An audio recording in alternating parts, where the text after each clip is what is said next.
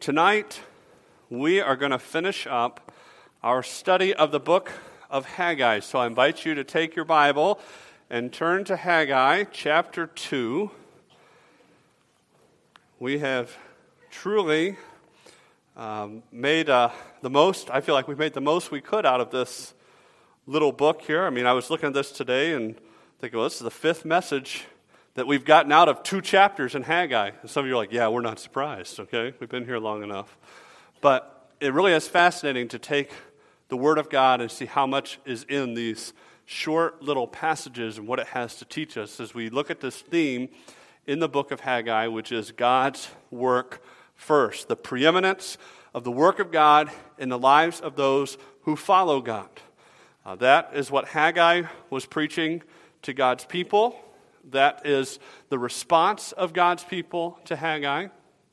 And we'll see here as we close the book of Haggai tonight that God continues to encourage his people as they engage in his work. And we'll be in Haggai chapter 2, verses 20 through 23.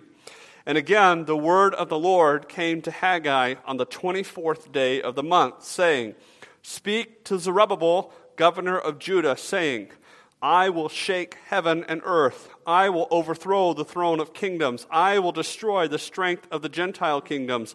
I will overthrow the chariots and those who ride on them. The horses and their riders shall come down, every one by the sword of his brother. In that day, says the Lord of hosts, I will take you, Zerubbabel, my servant, the son of Shealtiel, says the Lord, and I will make you like a signet ring. For I have chosen you, says the Lord of hosts." Tonight we see a glorious future that is promised to Zerubbabel and the nation of Israel through him. We all enjoy a good redemption story. The long-lost, estranged family member who returns home and who is brought back into the fold can make us tearful and fill us with hope and encouragement. Maybe you have heard some of these stories. Maybe you've seen a fictional story such as a movie or read one about someone who was redeemed from something that they did. Of course, probably many times our hearts and minds go towards the parable that Jesus told of the father with the 2 sons and the one who ran away and came home again, and as he illustrates the love of God through that story. And we connect with stories like this, really, I think, in a deeper way when we realize that in our own hearts and souls, we have a need for redemption. We have a need to be bought by the blood of Jesus Christ. We are estranged from our Creator and in need of a Savior. And Jesus has come and finished the work that is needed to bring us to God. And as you look at the nation of Israel at the time that Haggai was speaking, and the time that God had him there ministering to his people, Israel was a nation in need of redemption. She had been returned from exile, but still failed to wholeheartedly follow her God. And we saw in the first chapter, God stirred the hearts of his people through Haggai. And then as you continue on reading into chapter 2, he encouraged their hearts as they followed him and obeyed him. And now at the end of Haggai, God comes once again to encourage and strengthen his people, pointing them ahead to a day of redemption that will come through the line of David. And what we see in this passage tonight is that God's great and precious promises are backed up by his awesome and glorious nature. What is the way that we think about promises? I mean, a promise is only as good as what? The person who makes the promise, right? How many of you have ever received a promise or a guarantee from someone and you knew you were never going to be receiving whatever that promise or guarantee was, right? A promise is only as good as the person who makes the promise. And as you look throughout Scripture, as you look especially at the things God told the patriarchs of Israel and the nation of Israel through the prophets or through his direct interaction with them, there are a lot of promises, are there not? There are a lot of things that God said he was going to do for his people, that God said he was going to do through his people. We referenced one this morning where God said to Abraham, "Through you, all nations of the earth will be blessed." Or God made promises about the redemption of his people from the exile, his restoration of them, and the way he would care for them. And we looked at in Ezekiel 34 this morning as we talked about John. If you kept reading Ezekiel 34, God would talk about the good shepherd. He'd talk about the one who would come. And this is a promise that God would make. And promises are only as good as the person who makes them. And what you're going to see here tonight in this passage is that God makes some great and precious promises in his word, and he backs them up with his glorious and wonderful nature. Because God is who he says he is, God will do what he says he will do. And some of those promises we see have already been fulfilled, and in the way that God talks here, there are some things that we know aren't fulfilled, but we can count on them because of who God is. So let's look here, and just a couple of points from this passage. We see, number one, in verses 20 through 22, God's glorious deliverance that is promised to his people. And what we come to in verse 20 is we come to the last message. It says, "And again the word of the Lord came to Haggai on the 24th day of the month, saying." So here we come to the end of the book of Haggai, the last recorded message we have through Haggai from the Lord. And if you'll remember, Haggai has enjoyed something that very few prophets ever enjoyed as we read in Scripture, and that is he actually got to observe and watch and engage with the people as they listened to the message of God and they obeyed. I mean, it's so common to read that the people didn't listen, or they ignored, or they rejected, or they just didn't really make a difference in their lives. And here, Haggai gives the message of God to the people, and they respond, and they begin to rebuild the temple. He then was able to encourage God's people in their obedience to him. I mean, just think about what some of the things you know about other prophets and the woes they had to declare on the nation of Israel time after time after time because the people weren't listening. And Haggai got to do something totally different. He got to encourage the people of God because they obeyed. And now, Haggai delivers this short little message, and it's time to close the little book that we have on him. And this message that he delivers is on the same date as the last message we looked at, beginning in verse 10. That this was on the 24th day of the month there, of the 9th month, and on the Jewish calendar. And as I told you last time, in case you haven't calculated it out yet, that's December 18th, 520 BC. That's when this message comes. Now previously, on that day, God had addressed the priests regarding the nature of sin and holiness, and he had a message to the people about their work and the tainting effect of sin on their work and their need to find cleansing only in him. Now, this message is directed specifically, we'll see in verse 21, to this man named Zerubbabel, who is the governor of the city, the governor of Judah. And in this message, God points Zerubbabel, and by extension the people, forward, that they may anticipate the glorious future that he has promised them as his chosen people. It's a message of reassurance and a message of recommitment to God's covenant with the nation of Israel. In verses 21 and 22, God points his people to his promised might and power. He says, "Speak to Zerubbabel, governor of Judah, saying, I will shake heaven and earth. I will overthrow the throne of kingdoms. I will destroy the strength of the Gentile kingdoms. I will overthrow the chariots and those who ride in them. The horses and their riders shall come down, every one by the sword of his brother." Now maybe this picture rings a bell with you, because at the beginning of chapter 2, God used the same picture to talk about the coming glory of the temple that the people were building. He talked about shaking the heavens and the earth, this image of an earthquake that God uses here again. And this time, God does not use it when talking about the building of the temple and the promise of the wealth of the nations that would flow into the temple. He is promising here and encouraging Zerubbabel and the people about his mighty power over all the earth that would be brought to bear in their situation. Now, at this time that Haggai is speaking, Jerusalem, Judah, is not under their own authority. right? Do you remember? They're under the rule of the Persian Empire. Now, the Persian Empire, though it's a lenient and what we may even call somewhat hospitable world power, it is nonetheless a government that is ruling over Israel. And since the fall of Jerusalem to Babylon, no part of Israel had yet enjoyed complete autonomy once again. But notice what God is saying here. God is saying that one day, all of this is going to change. One day, that he is going to overthrow those who are over them. He is going to win the ultimate victory. And notice, as you read through the end of verse 21 and into verse 22, who is the focus of everything that will be done? It's God, right? God is the one who I will do this, I will do this, I will do this.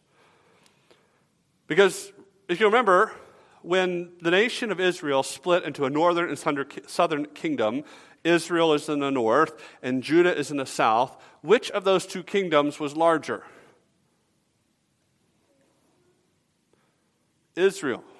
They had 10 tribes. Judah had 2, right? Judah and Benjamin. Jerusalem, the people who have come back now, if they've come back from exile, you understand Jerusalem is not a city that's set up to wage war on anybody, right? I mean, if you pitch the idea to a ragtag group of people returning from exile, hey, we're going to take over the Persian Empire, they're going to laugh at you, right? Why would we do that? But God doesn't promise here in these verses that he will send his people out into battle to win some war on his own. No, he is promising that one day he is going to bring judgment on the Gentile nations. We have to understand that God is in the business of exalting and taking down kingdoms. That's the way it always works. As has been said before, history is his story. God is the one who writes the pages of history. And no world power exists without God's allowance, and no world power survives longer than God wants it to survive. Mankind gives himself a lot of credit. But the truth of the matter is, God is the one who sets up kingdoms, and God is the one who humbles kingdoms. If you remember back to when we studied the book of Habakkuk, probably it was about a year ago or so, God told Habakkuk then that Babylon was coming to take over the nation of Judah. And God told Habakkuk, this is what's going to happen. And Habakkuk was very concerned about that and said, did you see how evil they are and how much they hate you and they don't worship you and they worship their own things? And God told Habakkuk then that one day they would also be judged for their sin. And by the way, by the time you get to Haggai, they have been judged for their sin because if you notice, it's not the Babylonian Empire anymore, it's the Persian Empire. And you read about that in the book of Daniel.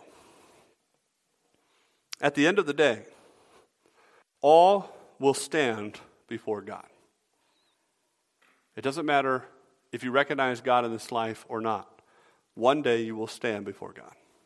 Furthermore, all will kneel before God.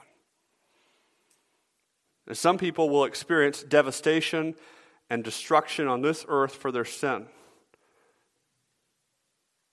but others will not, and will meet that fate in eternity. God promises his leader, Zerubbabel, and his people that one day he will exalt his people and he will fight for them. And as you read these verses, there's some imagery there that's invoked from their past. And I think that it's important for us to remember that one of the greatest things that we can ever do in our lives to inform our trust of God in the present and in the future is to remind ourselves what God has done for us in the past. We just had lunch today with some folks, and we were talking about how God works things in our lives, and he weaves his story in our lives. And I made the comment, I said, yeah, but you never see it when God is doing it. You always have to step back and look back on your life and you see the goodness and mercy of God that goes on in your life. That's what we have to do, because in the present moment, we're always caught up in everything that's going on and we can't see it. We have to trust. So how do we inform that trust? We look to the past, to what God has done. That's why I encourage you, when you study the Word of God, when you pray before Him, that you find ways to record the ways that God answers prayers and does mighty things in your life. Why? Because there are going to be moments in your life when you don't know where to look, and you need to be reminded of what God has done in the past, because you say, yeah, that's the God I serve, that's the God I trust. We are fickle people, right? We struggle with that. And God has already done incredible acts in the past. He says here, I will overthrow the throne of kingdoms. I will destroy the strength of the Gentile kingdoms. These kingdoms are powerful. These kingdoms run the world, but God is greater than them because He truly is in charge. Go all the way back to the book of Genesis, and you meet two very powerful cities who have become a stench to God. The cities were called Sodom and Gomorrah. And when God judged their sin, He judged it completely. They were wiped off the face of the earth. Go to the book of Exodus and read of the mighty nation of Egypt, which at that time was a major world power. And He brought that nation of Egypt to its knees. You read things like, I will overthrow the chariots and those who ride in them. The horses and their riders shall come down. That invokes the images of Pharaoh and his armies as they plowed through the Red Sea in one last-ditch effort to overthrow the people of Israel, and God wiped them off the face of the earth.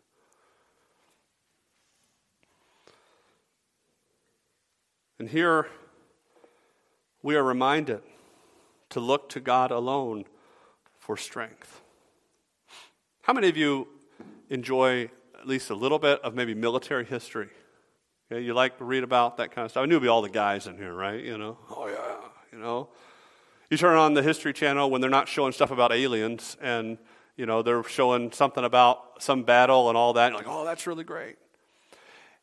And can we all agree? I mean, over the years, mankind has invented all sorts of things for warfare, right? Tanks and planes and these sort of, they found ways to, but before that they harnessed the horses and the chariots and all of these sorts of things. Mankind has invented so many weapons of war. We have leveraged the strength of many a beast in our quest for power. But remember what the scriptures say. Psalm 20 verse 7. Some trust in chariots and some in horses, but we will remember the name of the Lord our God. Or Psalm 33, 16 and 17, no king is saved by the multitude of an army. A mighty man is not delivered by great strength. A horse is a vain hope for safety, neither shall it deliver any by its great strength. What is God reminding of His people here of in the passage before us and in passages like this? He's reminding us, don't trust in the strength of horses for your success. By extension, don't trust in the strength of man-made contraptions for your victory. Don't trust in the plans of human leaders for your deliverance. We are to trust only in the Lord. He is the one who gives the victory. And sure, right? God gave instructions to His people.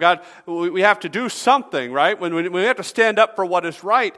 But our hope isn't in, I'm following that human leader because he's the one. We're following the Lord because He's in control. He's the one that we depend on. He's the one we trust in. He's the one who gives the horses the strength. How can we trust anyone else? As Job said in Job 39:19, have you given the horse strength? God speaks to Job here. Have you clothed his neck with thunder? The answer, of course, is no, Job, you haven't done that. I do that. I'm the one in control. Pharaoh and his armies trusted in their might. Pharaoh defied the God of Israel, and in the end, he and his riders came down. And one day, all who oppose God will fall. God will wage war on those who oppose him, and he will win. God even says here, the horses and the riders shall come down, every one by the sword of his brother. And in thinking about how God uses this imagery of the past, right, to invoke these pictures and to inform our strength, I read that and I was reminded, you remember the story of Gideon as he went against the Midianite army with 300 men, right? They had their torches and their jars. What did the Midianites do to one another in the confusion? Right, they began to kill each other, right? They began to turn on each other. They don't know what's going on. God's might is unparalleled. God's strength is unmatched, and one day he will bring it to bear. So God calls in this passage for his leader and his people to trust him. Because he is mighty, he must be the object of our trust. And what Haggai is doing here, what God is doing through Haggai, is by pointing the people to God's mighty work and God's power, that he is pointing the people to God. Because you can't look at the mighty power without looking at who's behind it. And one day, in the future, God will win the war to end all wars. That's what they called the World War, right? The war to end all wars. How'd that go for us, right? We're still warring, aren't we? One day there will be a war to end all wars because God will be the winner. He will rule and reign. He will subject all earthly kingdoms to his mighty power. And with this promise of God's might, now God turns from saying, I'm going to deliver the nation one day and give you glory, to, number two, God's glorious exaltation of himself and his servant. In verse 23, God tells Zerubbabel that he has a purpose for him. God says, in that day, okay, in the day that this happens, in the day that this victory takes place, this exaltation, says the Lord of hosts, I will take you, Zerubbabel, my servant, the son of Shealtiel, says the Lord, and will make you like a signet ring, for I have chosen you, says the Lord of hosts. So God now very specifically deals with the governor of Jerusalem, Zerubbabel, that on the day of the prophesied victory from the previous verse, the Lord will also fulfill certain things regarding his servant Zerubbabel. And even in God's calling Zerubbabel his servant, we see his goodness and plans. This phrase here where he says, Zerubbabel, my servant. That phrase, that term, my servant, was most often used of King David. And thus it has very Davidic overtones in it. What God is doing here is establishing Zerubbabel's place as the Davidic heir to the nation.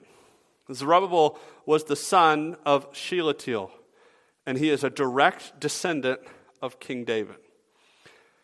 And so what God is saying here is, Zerubbabel, you are now the one who is being chosen as the representative through whom the Davidic covenant will pass. God made a promise to David that one day the Messiah would sit on the throne of David. That one day he would come through David's line. And God is saying, Zerubbabel, you're that one. You're the one through whom it will come. God emphasizes here his selection of Zerubbabel. He says, I will take you, Zerubbabel, my servant. And at the end he says, I have chosen you, says the Lord of hosts. God chose Zerubbabel for this promise. And just like in Zerubbabel's life, God's grace is evident in all the lives of those he chooses to use. If God uses you in the life of another person for the glory of his kingdom, it's a work of his grace. It's a work of his glory in our lives. It's not about us, it's about him. And not only is Zerubbabel chosen as the Lord's servant, but notice what God refers to him as. He says, I will make you like a signet ring. Now, the signet ring was something that was extremely important in this culture, especially in royal settings, because what that signet was, it was a mark of ownership and authority.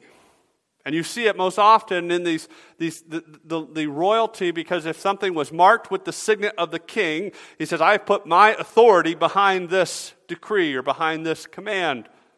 And God is saying here that you belong to me, and you will have the authority.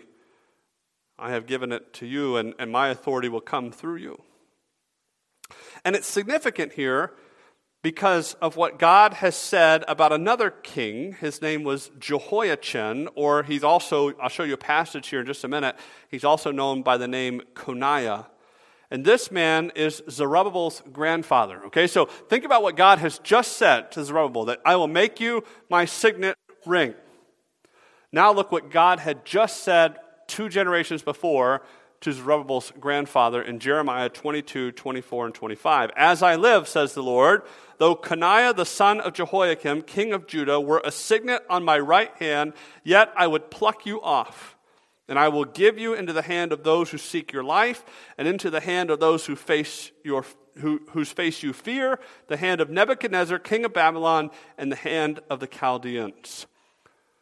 So what is God doing here in these verses? Well, he is pronouncing a curse on Jehoiachin for his disobedience. He had led the nation of Judah astray. And God said, I'm going to pluck you off my hand. I'm going to take that signet ring. I'm going to throw it away. And now what is God doing just 2 generations later in Zerubbabel? He's reversing this curse. He's promising to use Zerubbabel to great ends. That he has been chosen by the mighty Lord of hosts. And once again we see that the captain of heaven's armies backs up this promise. And what a great promise it is indeed. What an encouragement to the heart of Zerubbabel. You think people didn't know Zerubbabel's heritage? They did. You think they didn't know that Zerubbabel belonged to the line of David? They did. And now, looking around at this ruined city of Jerusalem, here is a man in the governorship of Judah, a man of undeniable royalty, yet here he is, the governor of a struggling city trying to rebuild. That doesn't feel like royalty, does it? God says, I have chosen you, and I'm going to use you in my perfect plan. The settings of our lives do not necessarily determine the impact we can have for the Lord and the awesomeness of God's plans for our lives. You and I are very guilty of this, right? Well, if only this were true about my life. If only I could do this. If only I had this. If only I could do. If only. The settings of our life do not matter. God is all that matters. And He wants us to serve Him with everything we have, wherever we are, with whatever we have. We need only to be willing and ready to obey and follow Him so He can use us to accomplish His will. And so then we consider now how these things come to pass, or one day they will. We see the fulfillment of these things as we talk about what has happened after the book of Haggai. Because as is almost always the case, the things that Haggai prophesies here do not all take place or find full fulfillment and final fulfillment in his time. Truly, Haggai and many like him are represented in Hebrews chapter 11, verse 39, where it says, "And all these, having obtained a good testimony through faith, did not receive the promise." Here's Haggai and others like him looking ahead some 400 plus years into the future, and beyond that, into what we'll see here, even into the end of time. They didn't see the fulfillment of those things. Some of them, some temporary fulfillments may have come true, but there are others who didn't, and there are others that still have yet to be fulfilled. But they didn't let that deter them. They continued to serve the Lord in faith, even if they didn't see the fulfillment of the promise. But God has promised to do great things through Zerubbabel. But guess how many days Zerubbabel sat on the throne of David? If you said 0, you're right. But he would, however, be an ancestor to the greatest of God's fulfilled covenants. If you were to open your Bible to Matthew chapter 1 or Luke chapter 3, you would read the genealogies of Jesus Christ, and guess whose name you would find in those genealogies? Yeah, it's hard to say, but it's Zerubbabel, okay? If you said that, if you thought that, you're right. You'll find it there. Zerubbabel became one of the far-off grandfathers of the Messiah. He is, as God said, the signet. He is the restoration of the Davidic line and the link between the exile and the returning people. Think about this. As the people returned from captivity in Babylon, the promise of the Messiah had yet to be fulfilled. The people received the promise. Abraham received the promise, right? That one day, through you, all nations of the earth will be blessed. Go back even further than that to Genesis chapter 3, where God promised he would send one who would bruise the head of the serpent. And God freed them from slavery in Egypt, and there was no Messiah. And God gave them the land of Israel, and there was no Messiah. And Saul and David and Solomon came and went, and God made promises to David, and there was no Messiah yet. And the kingdoms split, and they went through horrible years of straying from God, and there was no Messiah. And then finally, in 586, there was the final taking away of the people into exile as Babylon took the nation of Judah. And guess what? There was no Messiah. So now, the people return to Jerusalem, and now you have all this stuff in the past, and there's still been no Messiah, but God made promises, and he made promises to David. It's a very crucial time. There has to be a link, right? From there to someday the Messiah is going to come, and guess who Zerubbabel is? He's the link. He's the one. He's the link from the past to the future. Only God could do this. And he did it in a wonderful way. He chose Zerubbabel as the first connection in that link. And of course, this will then one day lead us to the ultimate fulfillment of these things.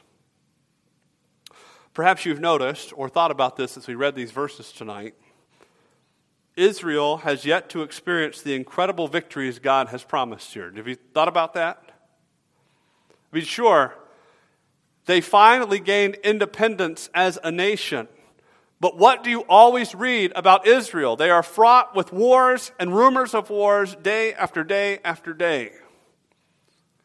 One day, though, God says that's going to change. One day, Jesus will return leading his armies. One day, he will stand as undisputed sovereign of his kingdom. And so until that day, what do? We trust, we serve, and we share the gospel. That's what God has called us to do. And we understand that a glorious future awaits those who trust our glorious God.